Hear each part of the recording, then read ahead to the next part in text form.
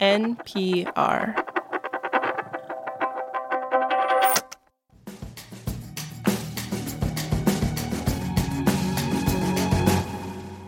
China is experiencing a case of the economic doldrums. Last week, consumer prices fell further, and that can be really toxic for an economy. Exports are in the dumps. Its stock market's been on the slide for years. Perhaps most worryingly, its property sector is mired in this really nasty slump as well. And with China's real estate developers drowning in debt, one company takes the cake with debts worth around $300 billion. Evergrande. $300 billion? And that debt load is roughly the size of Finland's entire annual economic output. Yeah, and 2 weeks ago, a court in Hong Kong ordered part of the Evergrande company to liquidate. In other words, to sell off its assets and close down. And figuring out how to deal with this gargantuan failed company and the real estate market in general has been a question mark hanging over the Chinese authorities.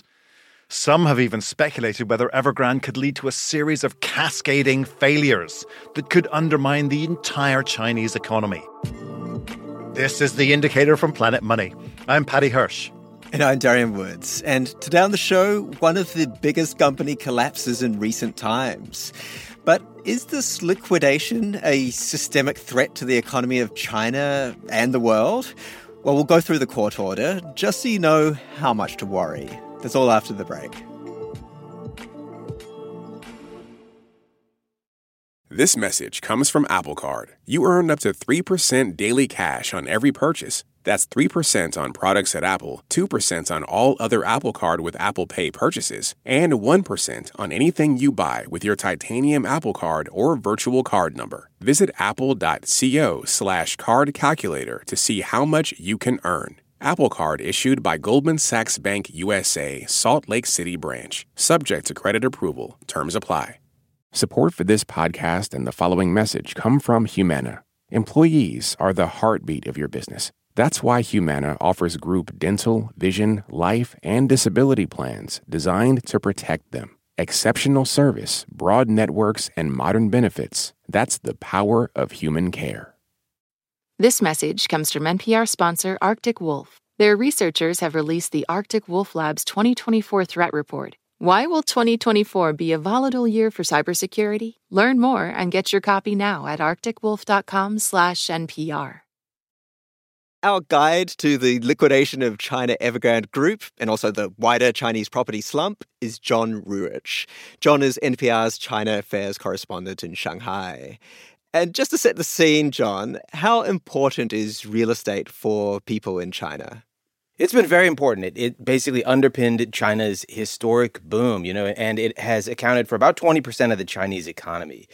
But at the moment, a lot of people are suffering, right? This is not only an asset bubble that's been popped, so a store of wealth that's shrunk, but there are untold numbers of people in China who paid in advance for apartments that, because of this property crisis, are not being finished. And they're struggling to get their houses or to get what's owed them back. And some people and firms have been lending money as investors into Evergrande, and they've been taking Evergrande to court. This decision in Hong Kong is particularly interesting. So what exactly did it say? A judge named Linda Chan said, first of all, it's not in dispute that this company is grossly insolvent, that it's unable to pay its debts.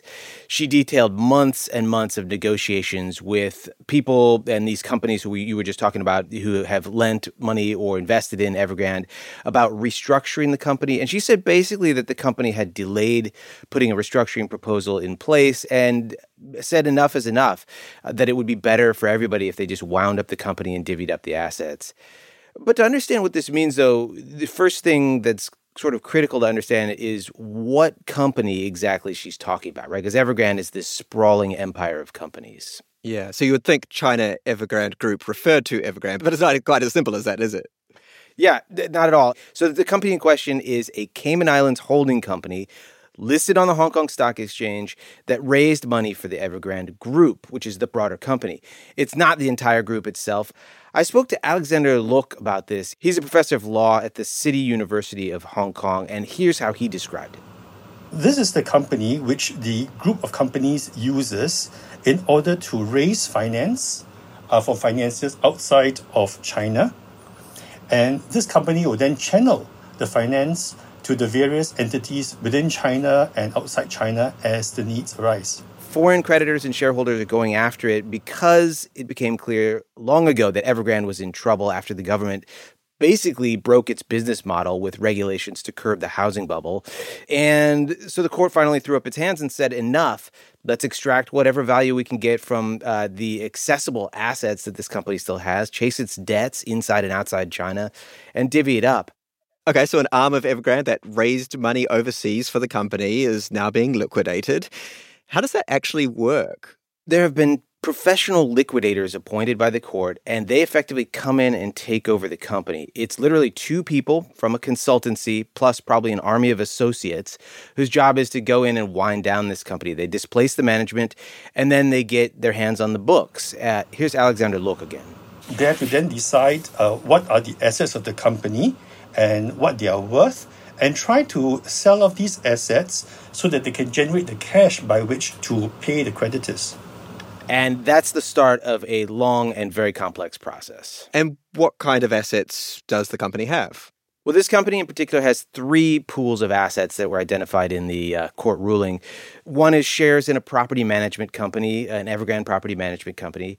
Another one is investments in things like electric cars and hybrid cars and also healthcare, if you can believe it. Okay, pretty broad portfolio there. Yeah, the third is investments in holding companies with hundreds of subsidiaries, which has billions of dollars worth of assets that are the main way that Evergrande develops property. Those are in China, those are outside of China.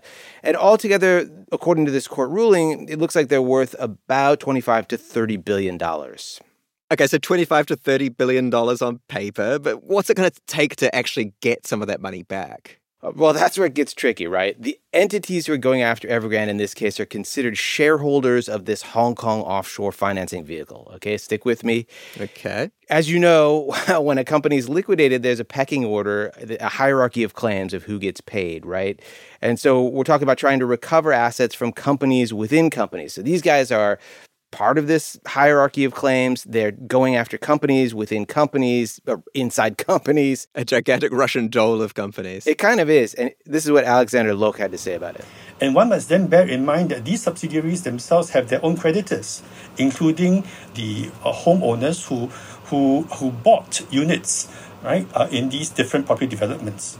Even from a legal standpoint, there is going to be an issue, right, getting to these assets that you see in China.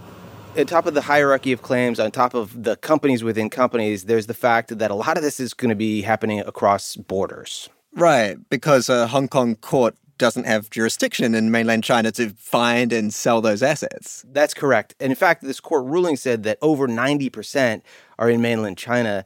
Alexander says that they will probably even find more as they dig through the books of this Hong Kong company. It could take potentially years. So think of Lehman, how many years it took to kind of get through all the litigation. So I think that the scale of this company is no less than Lehman and would probably take some time for the liquidators to work through all the issues. John, I'm sorry, I don't actually know how long Lehman Brothers liquidation took after the 2008 financial crisis. It was 14 years, for your information. Okay. And by the way, for this company, we're talking about, these are legal issues, and that's before you even start to think about the politics of it all. As we talked about earlier, real estate, critical sector for China. The wealth of its citizens is tied up in real estate in their homes because there's limited ways that Chinese people can invest. To be blunt about it, there's potential for widespread civil unrest if the government mismanages the property crisis.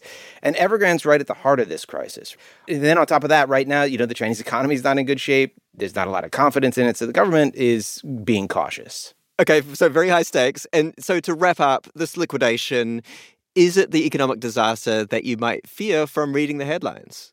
I don't think it is. It's not the main Evergrande company. It's an arm of Evergrande. It's not all of Evergrande's debt. It's some of Evergrande's debt. Chasing it's going to be complex. It's going to take years. And the judgment doesn't necessarily affect the parent company in mainland China or Beijing's timeline, really, for fixing the property crisis. But it probably creates some pressure. And as these judgments filter down into sort of like third-tier cities in China where there are unfinished Evergrande housing projects and these folks offshore trying to extract some value, that's where the rubber really meets the road, and there's going to be some friction and create a little bit of pressure probably. What I'm hearing is that the lawyers will definitely win from this. Yes. Well, thank you so much, John Ruich. I really appreciate your insights. You're welcome. Happy to do it. This episode was produced by Cooper Katz for Kim with engineering by Sina Lafredo. It was fact-checked by Sierra Juarez. Keiko Cannon is our editor, and The Indicator is a production of NPR.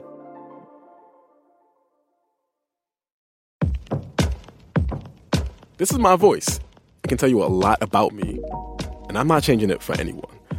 In NPR's Black Stories, Black Truths, you'll find a collection of NPR episodes centered on Black experiences. Search NPR Black Stories, Black Truths wherever you get your podcasts.